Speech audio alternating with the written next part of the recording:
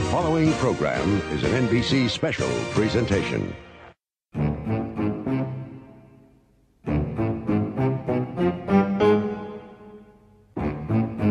Joe coming into a room isn't the only reason a girl goes out a window. I'm Kevin Leeson. Bargain basement pyrotechnics. What could possibly go wrong? I'm Joe Fulgen. Siphoning gas with a vacuum cleaner really sucks. I'm Alan Newell. How many urinating women would it take to put out the Great Fire of London? I'm Torrin Atkinson. Find out today on Caustic Soda.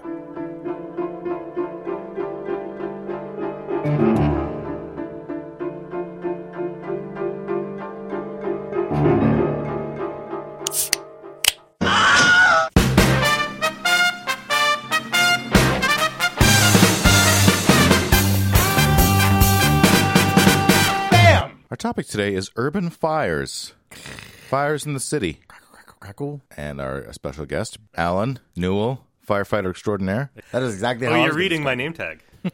history buff. If you haven't listened to the Burns episode, it might be useful to listen to that episode before we talk Yeah, about I wonder if it'll be There might be some references. when it's all prerequisite. cut together. If it'd be better to listen to that one than this one, or vice versa.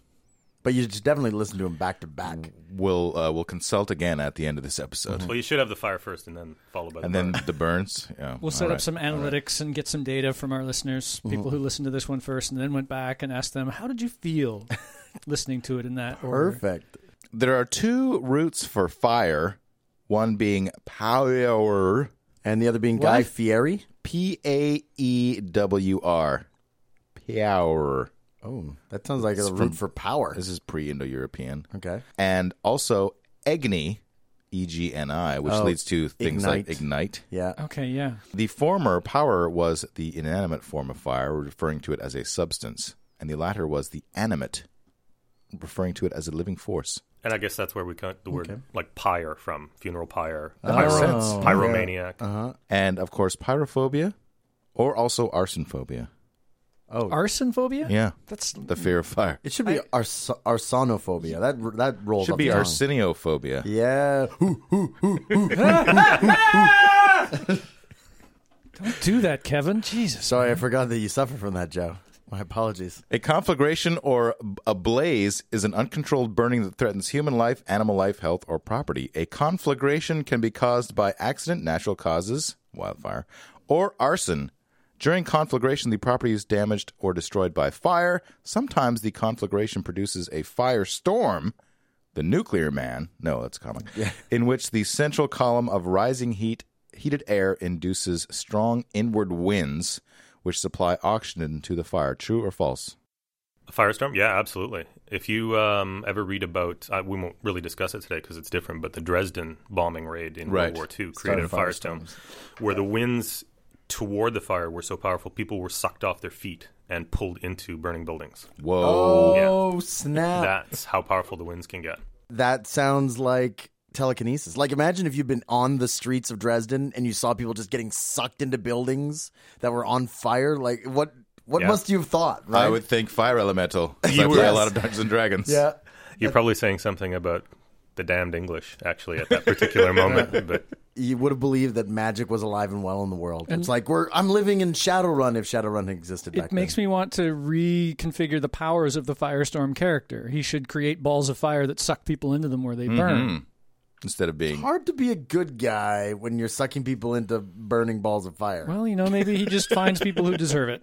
Or he becomes They a bad can write guy. around it. Or he becomes a bad guy. Like, people become Maybe good guys and it's- bad guys all the yeah. time. It's a Flip-flop. hugging fire.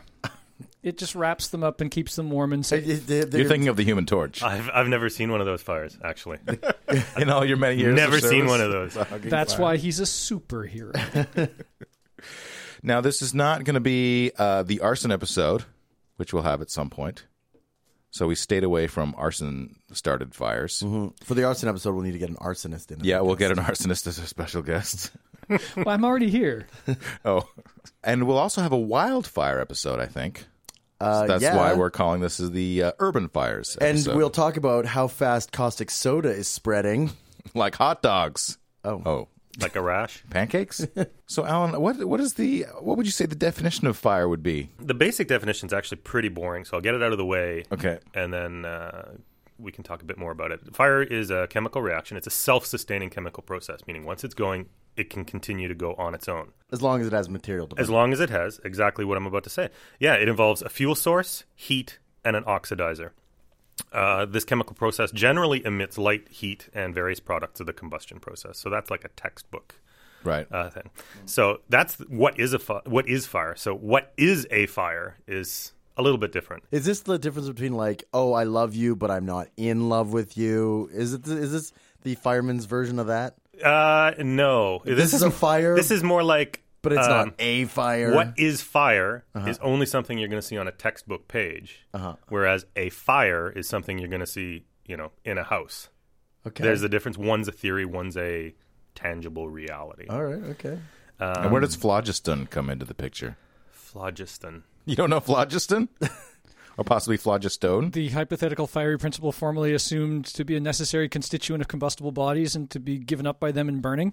Yeah, it's the old-timey reasoning for what fire. Phlogiston. You pronounce... Oh, it was all about the I'm sorry. pronunciation. Got to give me something to work with here. This is from back in the day when they thought that people were run by humors and whatnot, and the miasma theory or whatever. It's 1700s. I mean, the fire service is pretty set in its ways. Yeah, but We've come a bit of a way since we're then. past phlogiston. We're past phlogiston, yeah. So a fire, the way we model it or imagine it in the fire department, and this is basic science, is as what's known as the fire tetrahedron.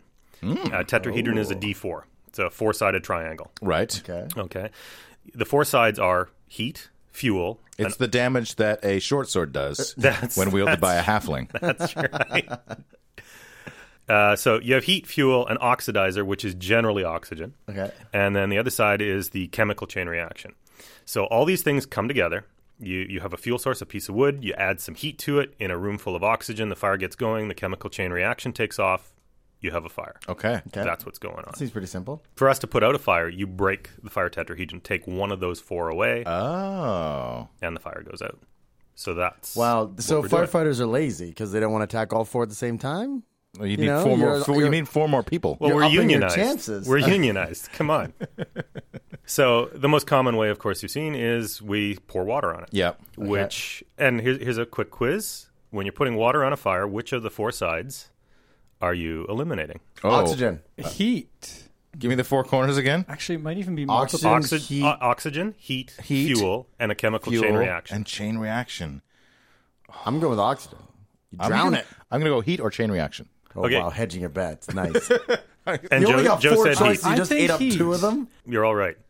Oh, Yeah. all of it? It 'Cause- attacks all four at the same time? Well, it doesn't do all four. You've still got the fuel source there. The wood Right. or whatever's okay. burning is still there. It doesn't unless the force of the water pressure is so strong that it blows the building Which, well, we will do that sometimes. If there's a pile of rubbish on fire, use the hose to blow it apart. Okay. And spread it away. So in a way, you could do that. But what's happening is fire is what's called an exothermic heat reaction. Right.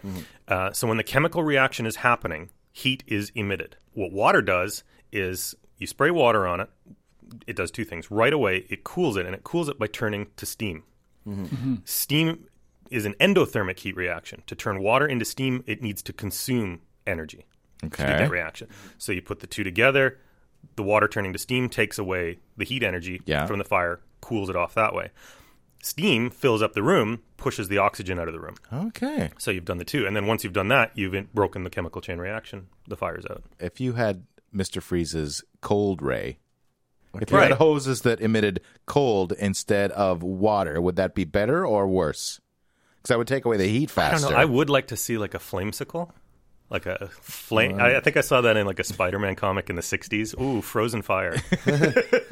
Because that would take away the heat. But it wouldn't attack the you wouldn't get steam because you'd like You wouldn't encase get the it. steam. And the steam is extremely important because water expands 1,700 times. Oh, okay. So if you have a cubic foot of water, it turns into 1,700 cubic feet of steam. Wow. Which you dump 2 or 3 gallons of water on a fire, you filled a room with steam and pushed the oxygen out. So how do I get steam in my penis? 1,700 times of volume. I don't know. You better see a Oh, doctor. I see. Light it on fire. That makes sense to me. Next on Caustic Soda. Follow-up. That'll be the next follow-ups episode. I'll let everybody Follow know up for how our that Burns worked. episode. How that worked So out. I tried to light my penis on fire to get some steam inside. You can get a steam burn. Indeed, you can. And there's no way your penis is big enough to call this an urban fire. Although it does have a tiny little city on it Yeah. of crabs. You should really get that looked at. Hang on, what episode is this? So that's what we do in a nutshell. That's yeah. I mean, there are other tools. There's carbon dioxide fire extinguishers, which is just a super cold gas. That's your freeze ray. Okay, all right. But it also occludes the oxygen. Occludes. Well, pushes it out of the way, takes over. You'd suffocate in a room full of carbon dioxide. Although it keeps apples fresh. That's how they store them in the off season in a room with no oxygen, full of carbon dioxide. Really? Oh, well. Save that for our apples episode. Yeah, you're out exactly. There are chemical powders which interrupt the chemical chain reaction. Right. In dry chemical extinguishers, that's how they work. And then for exotics like metal fires, combustible metals, there are specific chemical powders. What's a combustible metal, for example? Magnesium, aluminum. Oh. So mag wheels on cars made out of magnesium and aluminum alloys. They burn spectacularly I in think car fires. lots of metals burn. It's just you have to get them really, really hot to get them started. Yeah. And you can't put water on them. So if we show up to a car fire of something like, even something as old as a Volkswagen Westphalia, they have aluminum engines, and the engine just burns amazing. And then you hit it with water, and suddenly the whole back end of the vehicle semi-explodes. Ooh. We had one a while ago where the engine fell out and burned through the asphalt into the street. Oh, that's awesome. Which was, yeah, and we were standing there going, we've got no way to put this out. And the crowd's watching, and you're trying to look professional. Why aren't those firefighters doing something? Exactly. That's it. And you're going, it's chemistry. Look, I'll get the chalkboard. I'll show you what's going All on right, here. people. Gather around. We're gonna learn something here. It's a learning opportunity. Would be a hell of a pothole. Yeah, it was actually pretty good. The city had to patch it up that day. So, Yeah, I would imagine. well, it was right at the red light. Yeah. Do we want to talk about the classes of fire? Classes of fire is a big one. There are A, B, C, D, and K. What happened to E and F and G and H and I and J? I don't know. I'd look at a keyboard. Where's Is it knowing a QWERTY lazy thing? fireman? They're probably just like a QWERTY thing. I don't. K's only recently, relatively speaking, been added. Class A means ordinary combustibles, wood, paper, Right. People? lawn trimmings. People would be a combination of A and probably B. Oh, great. What's class B? B is oils and fats. Oh, yeah, okay. yeah. Some of us around the table generally, are it would be more B than more A. B than A. Yeah. And it's flammable liquids. C is energized electrical equipment. And the trick with that one is energized. Because with Class C, as soon as you turn the power off, it turns into something else. It's either an A, a B, or a D. okay. All right. Specific hazard is the electricity. D is combustible metals. So again, yeah, like aluminum, magnesium. And Class K is cooking oil or fat. And they're almost specifically linked to like kitchen fires. Maybe that's Okay. what they call it, class K. K for class kitchen. Yeah, well, you know what? I'm just guessing. Like, I'm You know, whichever firefighter came up with this, he was K for clever. Oh. And just a note from Wikipedia, because we are going worldwide, in Europe, those classes have a slightly different name. Yeah. The Class K is Class F, and in Australasia, D and E are reversed, and Class F for Class K. Class C is Class E and Class D is Class D.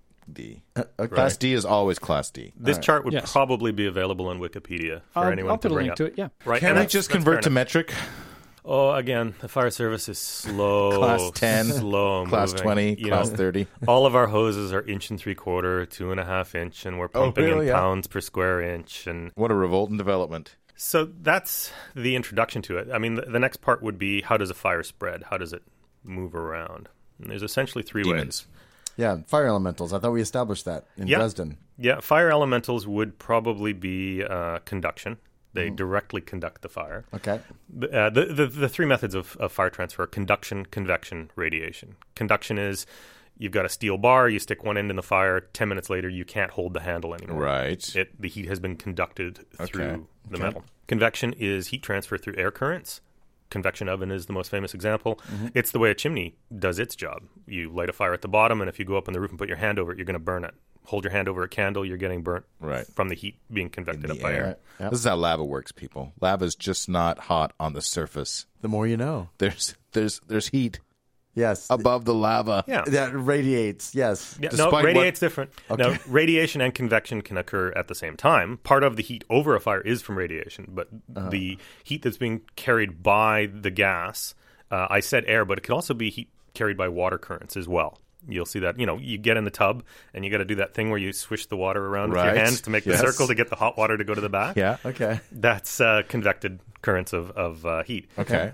So what's radiation then? Radiation is a direct transfer of heat by rays, essentially radiation. I mean, the image we have in our mind, but it can occur in a vacuum. It's the way the heat gets to the Earth from the sun. Oh, the sun is Solar hot. radiation. So you get that at a house fire when you're standing across the street and you're going, wow, that's really hot over here. Whether or not there's any wind. Exactly. That's the radiation coming from the fire. All right. So that's how fire gets around. So what are some of the fire terminology terms? Well, some of the words have become very popular in regular speech. Yeah. Backdraft in 92, the film, actually introduced that word to the language. Right. The common vernacular. Into if the you common, will. into my daily lexicon. If Hollywood has taught me anything, backdraft is explosive fireballs. They almost get it right. All right. To Oh, be that's fair better. to the film, That's better than most Hollywood movies. yeah, I mean, first of all, start off with a flashpoint. This is the very beginning. This is when a substance burns, especially a solid. For the most part, it's not the actual material burning. You heat the item. It begins a process of what's called pyrolysis, Whoa. where it begins to break down and emits a gas. And the gas floats above the substance, and it's the gas that burns. So if you look at a piece of wood on fire from the side, you'll often see a space between the flames and the actual item that's burning. Certainly on a match. You see that on a match. Yeah, exactly. And the flash point is the exact temperature where that gas will first flash but not continue to burn. The self-sustaining process hasn't happened. You've got enough heat to get the flashing going. You do that a bunch of times, it's going to raise it that extra half degree to get fire going full blast. Okay. And that's called its ignition temperature. And it's Is that why usually- you have to light the barbecue like 6 times before it goes? Exactly. That's exactly why you light the barbecue. You got to heat up the thing enough to get it going. I mean, sometimes it's just because you don't have a good gas-air mixture. But heating Or the inside you of the have a barbecue. terrible barbecue.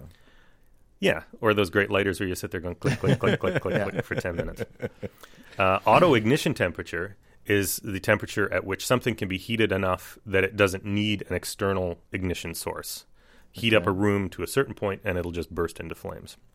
Which comes to the next term, flashover. There are a couple of good YouTube clips of a flashover. Oh. Yeah, and what a flashover is, the common phrase used in the fire department is a flashover is a fire in a room becomes a room on fire. And you have a very, very hot fire in one area in a room. The temperature builds, it's got everything it needs, oxygen, heat, fuel, everything's happy as a clam, burning away, building up intense heat. Right. Everything in the room begins to pyrolyze, give off those gases I was talking about. And with very little notice, every single surface in the room ignites at the same time. Okay. And the temperature can go from 700-800 degrees to 1,500-1,600 degrees Celsius in a heartbeat. Oh, well, the you can see the ceiling of the room in the house is now on fire. Yeah. Right. In fact, that whole room is actually flashed. They're not spectacular. That's the problem. It's a very dangerous thing. If you look, this guy's gear is, well, it was on fire. And that's why he came out smoking when he first stepped down the stairs. But they went in, judging by the fact that their lines weren't charged, they didn't think this was a big deal in this clip we're watching. Their They went lines in, weren't charged? What is that? hose full of lines weren't water. charged with water, sorry. Yeah. And So now they're standing outside pointing a hose at a window that Yeah. fire is shooting out of like Exactly. 15 feet into the air. So does the fire department have like CB radio lingo terms for all of these scientific terms, or do you use the scientific terms? surprisingly, a lot of it can simply be reduced to pointing. That. Put water on that. That kind of thing. But do you It call gets real simple when you're in the shit, Torin. Yeah. do you call a flashpoint a flashpoint, or do you call it like an FP boomo or something like that? A lot of the chemistry is kind of running in the background of your brain, Yeah. and you're not using it in the foreground. It's there to inform your decision-making process without kind of consciously or cognitively dwelling on it. But you have to understand what's going on. Terms we do use regularly is flashpoint and flashover and backdraft. And a backdraft, as immortalized in the film, is a room that's been burning. It got very, very hot. So it experienced a flashover. Yeah, And generally the room that's is on exactly fire. right. The room flashed over, Yeah. and these are generally what's called a compartment fire. It's a closed, specific. It's like an apartment in a complex. or Exactly, yeah, or even a room within an apartment. Yeah. It's had a free burning stage. It's just been roaring, and it's consumed all the oxygen. The doors are closed. The windows haven't shattered. All the oxygen's gone. So the fire begins to die down. Yeah. But you still have tremendous heat, and you still have poisonous products in the air. And you still have lots of fuel. You've just used up your oxygen and your oxidizer. Someone comes along, usually a firefighter, opens the door, fresh oxygen roars in, and the room explodes. And you have maybe that like sucking wind thing too. There can be the whooshing inward suck. Sometimes it looks a little different. In the film, the backdraft happened in a split second, and it was used as this fantastic murder tool. Yeah. Backdrafts can take 3 or 4 minutes sometimes because all of the oxygen has to mix with the it doesn't happen right when you open the door. Not always. It oxygen doesn't teleport. It's like a good margarita, right? Like sometimes when you, if you don't blend it all together and you pour in the tequila afterwards, it just sits on top. You got to stir it, right, a little until it's delish. So, is there a way that the firefighters use to combat backdrafts? Yeah, it's called reading smoke, and what that is. Oh, you like a smoke whisperer? No, more like a braille smoke kind of guy. Can I suggest that firefighters change their name from firefighters to smoke whisperers? Is the nickname for the backdraft fighter a front blow? So this is what a backdraft looks like. For reals? So we would show up and you look at that smoke and you go, okay, it's... Oh, wow. Okay, didn't have much time to get ready for that one. But the smoke, it has a cauliflower effect. It looks like dirty cauliflower coming out. That was puffing. So if you see that, you just like close the door? Well, what you want to do, you probably wouldn't go in if you could. That is the ideal thing for going up on the roof and opening a hole in the roof to vent the hot toxic gases out the roof. Oh. And although the oxygen's flowing in there, the heat and the gases, the combustible gases, are ventilating out. One thing a lot of people don't know is smoke itself is flammable. Another name for a backdraft is a smoke explosion, and it's because the smoke itself... Or smoke-plosion. I haven't seen that one. TM that. That's a new sci-fi TV movie if I've ever heard one. Smoke-plosion versus Sharktopus. And it's because the smoke itself ignites. How are we going to get the Sharktopus into a burning building? No, Smoke-plosion comes after Sharktopus. It's like the final grudge. An underwater installation. Oh, yeah, he's hunting them down. Like the Abyss installation that they've got, and it's trying to kill everybody inside. I see it all. And the only other words I would add, and this is kind of a public service thing here, is the difference between flammable, inflammable, and combustible. Wait a minute. Flammable and flammable mean the same thing. I know that from The Simpsons. Dr. Nick Riviera. I don't do a very good accent for him, but he's standing there and he's going, flammable. Hello, everybody. Hi, everybody. Flammable and inflammable mean the same thing. What a country. And they do. And, in fact, combustible means the same thing. Oh, okay. Inflammable is being removed because people think it means cannot burn. Yeah. Or non-flammable, which is the correct term. So people are buying, it's an inflammable sweater for my 6-year-old. I'll send them off to the weenie roast with it. But that is what it sounds like it means. Yeah. Like it's very old English, or an older form of English. Yeah. Like stupid language. Inflammable sounds like it shouldn't burn. Inflammable, I think, is what it actually means. You can flame this. Easily set on fire.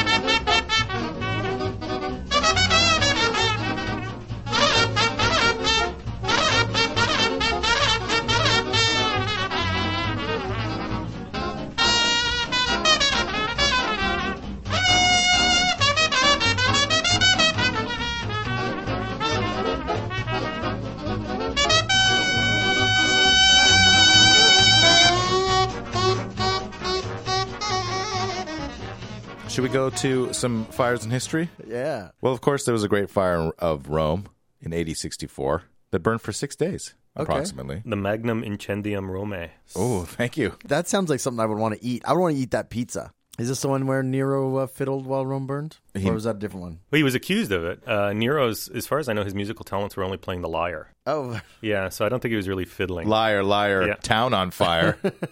Yeah, the funny thing is, Rome being 2,000 years ago, the Emperor Augustus, when he was in power several years before Nero, he had instituted a full-time paid professional fire department in the city of Rome. Right. What? They were also the police department, or night watch would be a more effective term. Okay, so they were watching for hijinks and for fires. Exactly. They were called the cohortes vigilum, the cohorts of the watchmen. Okay. Their job was to access the local fountains in the event of a fire, establish bucket brigades. And they were actually larger. I did a recent check to see the size of the Vancouver City Fire Department here, about 800 roughly firefighters on it. And the City of Rome Fire Department in AD 64 was bigger than the Vancouver City Fire Department as far as staffing went. The irony was they had fewer buckets. Just one big bucket. The irony is they had to use buckets. That's why they needed people. Because we've replaced those buckets with hoses and infrastructure. Yeah, and hydrants that provide water. Although they had fountains all over Rome. Oh yeah, but people peed in them and stuff, and so you can put out fire with a pee. Trust me. So Nero was. Maybe that's how I'll get the steam in mine. I saw Bob McKenzie do it, actually, in Strange Brew. That's right. Oh, geez, I got to take a whiz so bad I can taste it. In 1666, there was the Great Fire of London. Swept through the central parts of the city of London for 4 days in the autumn of 1666. Destroyed 4/5 of the ancient city. What? 4/5? That sounds like that's a good time to go to your country home. They were having a rough go in London. The year before the plague had hit. Yeah. Ooh, that helped you get rid of some bodies, though. It killed about 80,000 people that year. Hey, silver lining here. Real estate was really cheap. Yeah.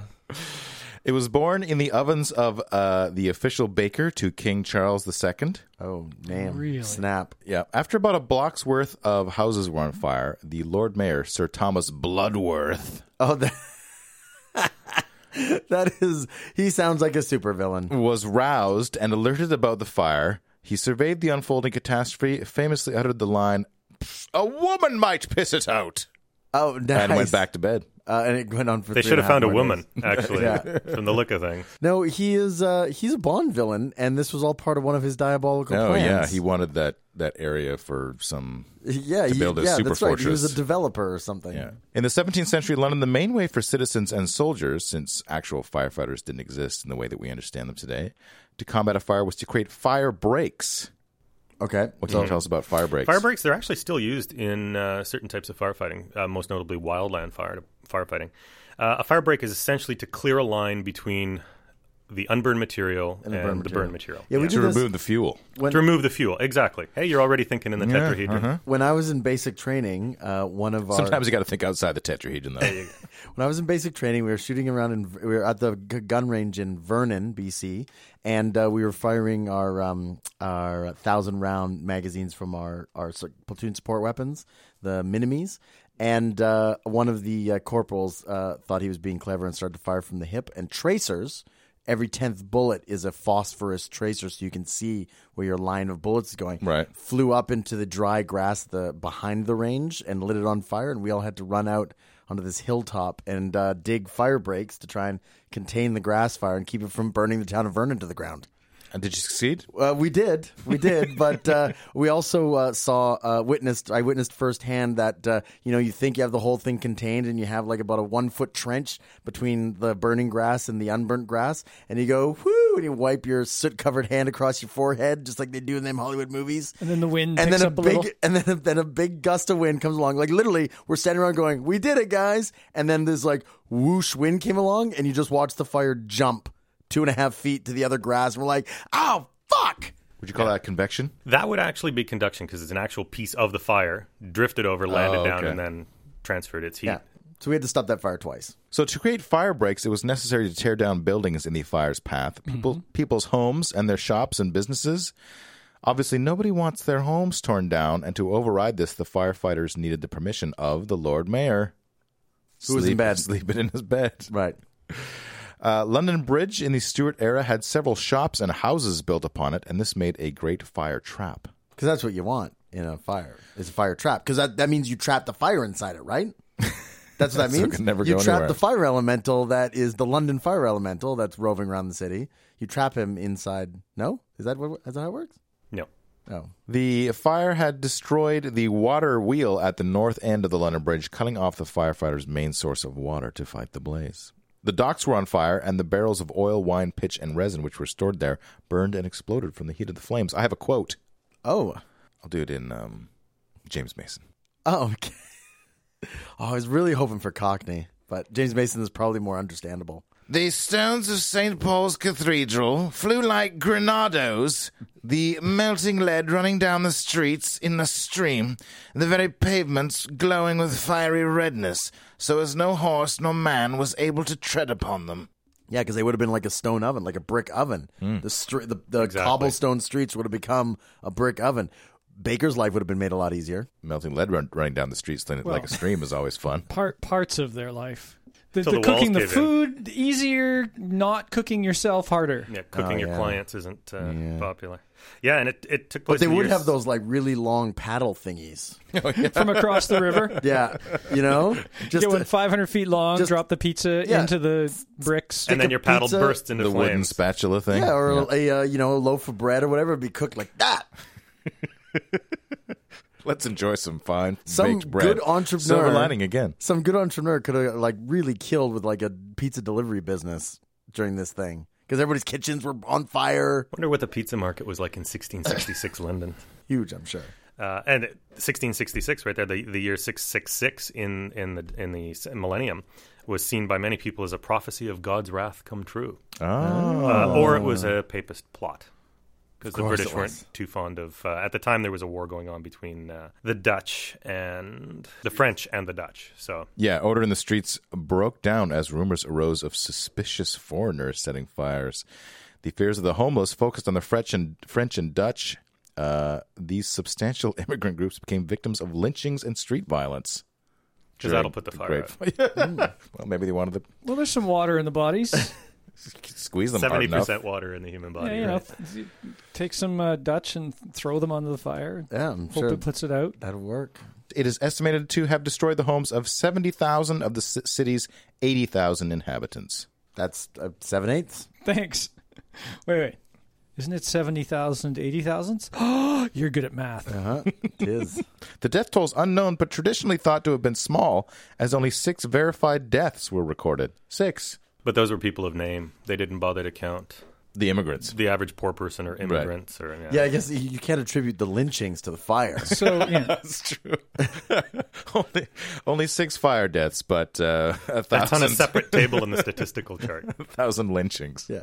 It was a hot fire. Parts of it, I mean, they were able to, by looking at materials afterwards that had melted, they knew some of the temperatures reached over 1,650 degrees in the outdoor air. That's not in a confined room. There were iron chains and locks on the city gates, and they melted off the building. So basically, London became like an oven. Yeah. And all the houses became charcoal briquettes. Should we move on to the 1911 Triangle Shirtwaist Fire in Okay. New York? It's a very specific title for a fire. Oh, it's a very famous fire. The company, Triangle Shirtwaist, was located on the 8th, 9th, and 10th floor of this certain building in New York. As the workday was ending on a Saturday afternoon, a fire flared up in a scrap bin under one of the cutter's tables on the 8th floor. The fire caused the deaths of 146 garment workers who died from the fire, smoke inhalation, and falling or jumping to their deaths. Most of the victims were recent Jewish and Italian immigrant women aged 16 to 23. No. The managers had locked the doors to the stairwells and exits, a common practice at the time to prevent pilferage and unauthorized breaks. Still common. Of course. I'll talk about that after. Okay. Yes. So sweatshop fire escape policy may have been a little bit lax. Yeah, the locked doors allowed managers to check the women's purses as they left the building at the end of the workday. Gotcha. Makes it a touch difficult for women to leave in the event of fire. Once people started using the fire escape, it soon twisted and collapsed from the heat and overloaded, spilling about 20 victims nearly 100 feet to their deaths on the concrete pavement below. Oh. Now, elevator operators Zito and Mortallalo saved many lives by traveling 3 times up to the 9th floor for passengers. Some victims during this time pried the elevator doors open and jumped into the shaft, trying to slide down the cables or to land on top of the car. Okay, well, if Die Hard with a Vengeance has taught me anything, Yes. no problemo, right? Well, the weight and impacts of these bodies warped the elevator car and made it impossible for Zito to make any more attempts of a rescue with the elevator. So, like, they landed on it so hard that they Broke the elevator. That they dented it into Well, even today, unusability? elevators are delicately balanced in their shafts. Right. If you're ever in an elevator and it jams, the first thing we recommend when we show up is just jump up and down a couple times inside, and that'll often Right. knock it loose. That's how delicate they're inside their track. Oh. And, of course, the doors in the building opened inward at the time. Which was partially changed rapidly afterwards. And here's a quote from an onlooker. This is New York. So, I'm walking here. Getting into character. The crowds, I among them looked... no, I'm going to Christopher Walken. I continue. Maybe continue. The crowds, I among them, look up at the burning building, saw girl after girl appear at the reddened windows, pause for a terrified moment, and then leap to the pavement below to land as mangled, bloody pulp. This went on for what seemed a ghastly eternity. Occasionally, a girl who had hesitated too long was licked by pursuing flames and, screaming with clothing and hair ablaze, plunged like a living torch to the street. Life nets held by the firemen were torn by the impact of the falling bodies. I don't know if your Christopher Walken made that soften the blow of that story, but that story is pretty horrifying. I know, even as I was reading it, I was like, I'm losing my accent because I'm too busy thinking about these horrible things. Yeah, you can see why he doesn't do the news. Yeah, there's a lesser of two evils. You are standing on a ledge outside a burning building. Do you jump to your death, or do you stay there and keep burning in the hopes that something changes? We've seen something of this nature in our own lifetimes. 9/11 at the trade towers, right? Well, the heat in those rooms, I mean, when you have 1,600 degrees, it's a physical force pushing you. It's not like people are standing at the window going, well, do I stay here? Do I burn here now, you or are do I physically jump? pushed out the window, by the heat. You're not making a cognitive decision to jump. Right. Some people, the ones that hesitated too long might have had a corner or simply resisted the heat somehow and then burst into flames, which shows you how close the heat was. Yeah. And then fell to their death. This fire changed a lot of policy, or they identified things like doors need to open outwards with the flow of egress. Mm-hmm. So they brought it in, they made it a national fire code, and then they didn't enforce it until a few years later when there was a famous school fire with 100+ students killed in the school fire because the doors all opened inward. And now everybody said, oh, okay, now we're really going to do it.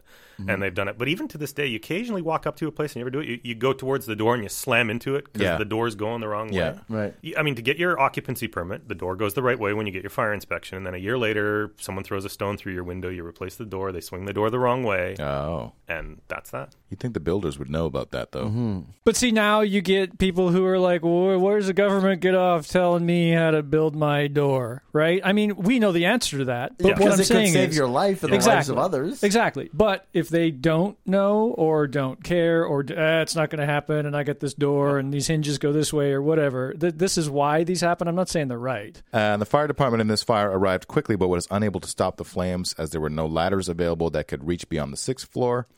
The fallen bodies and falling victims also made it difficult for the fire department to approach the building. Right, because you had human bombs coming down on you, raining down on you from above. Flaming human bombs, no less. So that's the Triangle Shirtwaist Fire. Interestingly, there was an earlier fire, the Iroquois Theater fire in Chicago, December 30th, 1903. And it as well resulted in what was called panic hardware on doors, which is it's the bar that runs across it. So if you lean against it with your body, the door opens. Instead of having to work the handle. Exactly. It's just a big, long bar. And that and doors opening outwards was, we're going to do this now. That's 1903. Oh. And they still hadn't done it by but a lot of buildings simply weren't retrofitted. Well, I'm guessing if they've got a textile sweatshop on the top 3 floors of a building, it's safety and retrofitting and all that stuff and not cutting corners. Sort of, it's just not not in their bailiwick. It's not their area of expertise. Their area of expertise is cutting corners and endangering lives. Yep. Yeah. That's what they're good at. You know what I always say? Play to your strengths. Moving to 1942, November, Boston, the Coconut Grove Supper Club. Okay. This originally sounds festive. Originally a garage and warehouse complex, the building had been converted to a 1.5-story meandering complex of dining rooms, bars, and lounges. The owner, Barney Wolanski, locked exits, concealed others with draperies, and even bricked up one emergency exit to prevent customers from leaving without paying. I see. Does that sound familiar to something recently in the news? Yes. On that Saturday, more than 1,000 Thanksgiving weekend revelers, wartime servicemen and their sweethearts, football fans, and others were crammed into a space rated for a maximum of 460 people. It was jammed. Twice the recommended allowance. The fire started about 10:15 p.m. in the dark, intimate Melody Lounge downstairs. It quickly spread, igniting decorations on the walls and ceiling. Flames raced up the stairway to the main level, burning the hair of patrons stumbling up the stairs. A fireball burst across the central dance floor as the orchestra was beginning its evening show. Within 5 minutes, the entire nightclub was ablaze. Wow. How does it happen that fast? Is it just because there's like lots of like dangly bits and it's because it's like the cloth and the paper and the ephemera and like all that sort of stuff? Well, that's it exactly. And going back to the 3 methods of flame transfer, conduction, with all those bits of paper and decorations hanging down, they have tons of surface area exposed. Right. Mm-hmm. And you can conduct heat into a surface area much easier than you can into an oblique side. What I would mean by that is if you have a 2x4 and you hold a lighter under it, nothing's going to happen. You're going to stand there for an hour and you might get a black spot. Right. Tilt the 2x4 on its edge and let the flame lick from one corner up the side, and it'll rather quickly catch on fire. Mm-hmm. And it's simply conduction and all the surface area that was available of combustible material. This is why when you start a fire in your fireplace, you have to use kindling and some paper and other stuff and crinkly paper. Make as much surface area as possible. And then that gets hot enough to then burn your log. Right. The building's main entrance was a single revolving door, rendered useless as the panicked crowd scrambled for safety. Bodies piled up behind both sides of the revolving door, jamming it to the extent that firefighters had to dismantle it to enter.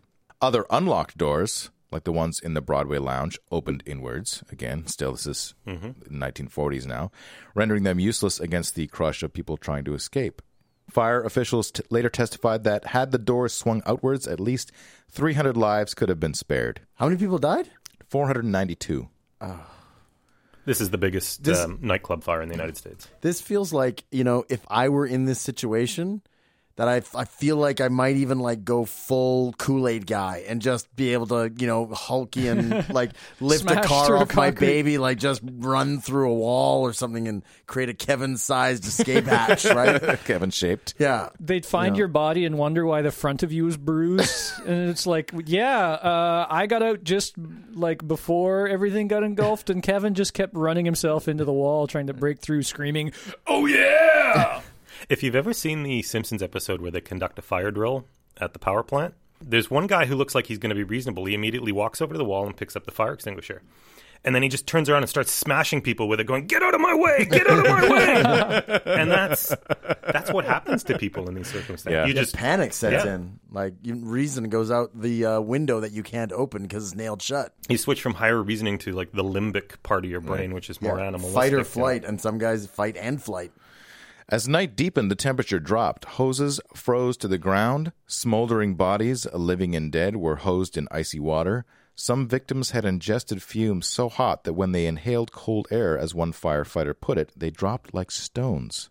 That doesn't surprise me. You've been so traumatized and you probably had your lungs burned and now in comes, you know, an imbalancing temperature for your body. I'm not talking about the balance of the humors. And you just go into shock or something. Yeah, it's some sort of shock that would cause them to collapse. Later, during the cleanup of the building, firefighters found several dead guests sitting in their seats with drinks in their hands. They had been overcome so quickly by fire and toxic smoke that they didn't have time to move. Wow. Yeah. Most people in fires are killed by the smoke. If I had a choice between doing that or being in this like textile fire where I'm like my hair was bursting into flame and I have to jump out a window, I'd rather go in my seat with a drink in my hand, I got to be honest. There were a few good things to come out of this fire. This was 1942. The United States is at war. Mm-hmm. Their medicine system is gearing up because they're getting ready for mass casualty events, that sort of thing. Mm-hmm. So Boston, they began new burn treatments with these people from this particular fire, including pioneering work in fluid resuscitation techniques for the burn victims. They treated them with a substance called petroleum jelly instead of putting tannic acid on, which used to be put on burns. Not as bad as acid sounds terrible, but it's basically tea, an astringent. That was even the first use of a new blood bank that had been opened in Boston, almost one of the first. New psychiatric therapies were developed for people, and penicillin was used to treat them for infections for almost the first time in U.S. history. Oh. Slightly cooked guinea pigs for the medical establishment. Moving back to 1657, the Great Fire of Mairiki, or Maireki. Oh, Ricky, you're so fine, you blow my mind. Mairiki. The Japanese capital city of Edo, which is now known as Tokyo, in the summer is where this happened, spread quickly through the city due to hurricane-force winds, which were blowing from the northwest. Oh, this is like one of those situations where a hurricane is coming, they go, oh, I know what'll put out a hurricane. A fire. And then, boom, they get bit in the ass with that one. The hurricane is approaching. Light the edge of the city on fire to stop it. Exactly, to scare it away. I don't. Do what he says! Because nothing scares wind elementals like fire elementals. Oh, that's true. They're natural enemies. Yeah. Now, of course, the city in this time was primarily built from wood and paper. And the buildings were especially dry due to a drought the previous year. And the roads and other open spaces between buildings were small and narrow, allowing the fire to spread and grow particularly quickly. This is the value of the story of the Big Bad Wolf. Oh, really? Because you learn that you don't build your house out of flammable and blowable materials. Yeah. How'd that work in London, in the brick oven city? Well, let's look at the death tolls. To be fair, London's roofs were all thatched. I mean, all the and there were a lot of I think actually a lot of in that time in that fire it was a lot of wattle and daub buildings. Post and beam, thatched roofs. What is wattle and daub? Wattle is the reeds that you use. There's thicker ones you put into the ground, and then you make kind of a lattice. Okay. With reeds. And then daub is and I saw this because I know this because I watched Worst Jobs in History with Tony Robinson. Okay. And daub is like a mixture of dung. Right. And that's how you plug the cracks. And then you just put this daub all over the lattice work to make basically like this plaster material. Is this the source of the term shithouse? Like not actually meaning a place where you shit, but it's made out of shit? It should have been. And that's what wattle and daub is. So flammable, yes. Yeah. Very much so. It lasted for 3 days in 1657, the Great Fire of Mairiki. Destroyed 60 to 70% of the city, claimed over 100,000 lives. Oh, that's a lot of lives. More than London. More than London, yeah. Yeah. By a lot. Yeah, 6 to 100,000. That's a factor of something. If a fire is wind-driven, you're not going to outrun it. It's just a fact of life. You can't outrun the wind? What about people who we say run like the wind? What about those people? Those people only run as fast as they'll just keep abreast of the wind, so they're gone too. Especially hurricane winds. You don't get much faster on Earth than hurricane. Like when it's, that's kind of what hurricane means. Puts the hurry. It's got hurry right in the name. There you go. They hurry the canes. Yeah. I heard cane. I just thought old people. I guess I had a misapprehension. Oh, yeah. There's many different. There's the sugar canes, and those are the good canes. And then there's the hurricanes that you have to run away from. Candy canes are okay, and the cocaines. You put the cocaine and the candy cane with the hurricane. Cocaine might help you outrun a hurricane. Tune in next week for the exciting conclusion to this episode of Caustic Soda. It's such a weird feeling to know you're alive. It's such an awful feeling. You're dying inside, and when you wake up, startled to say, I hope I don't go crazy today. It's such a bad feeling, an ominous feeling, a feeling you know that we'll be back when the week is new. And we'll have more gross facts for you. And you'll have things you'll want to hear about. We will too.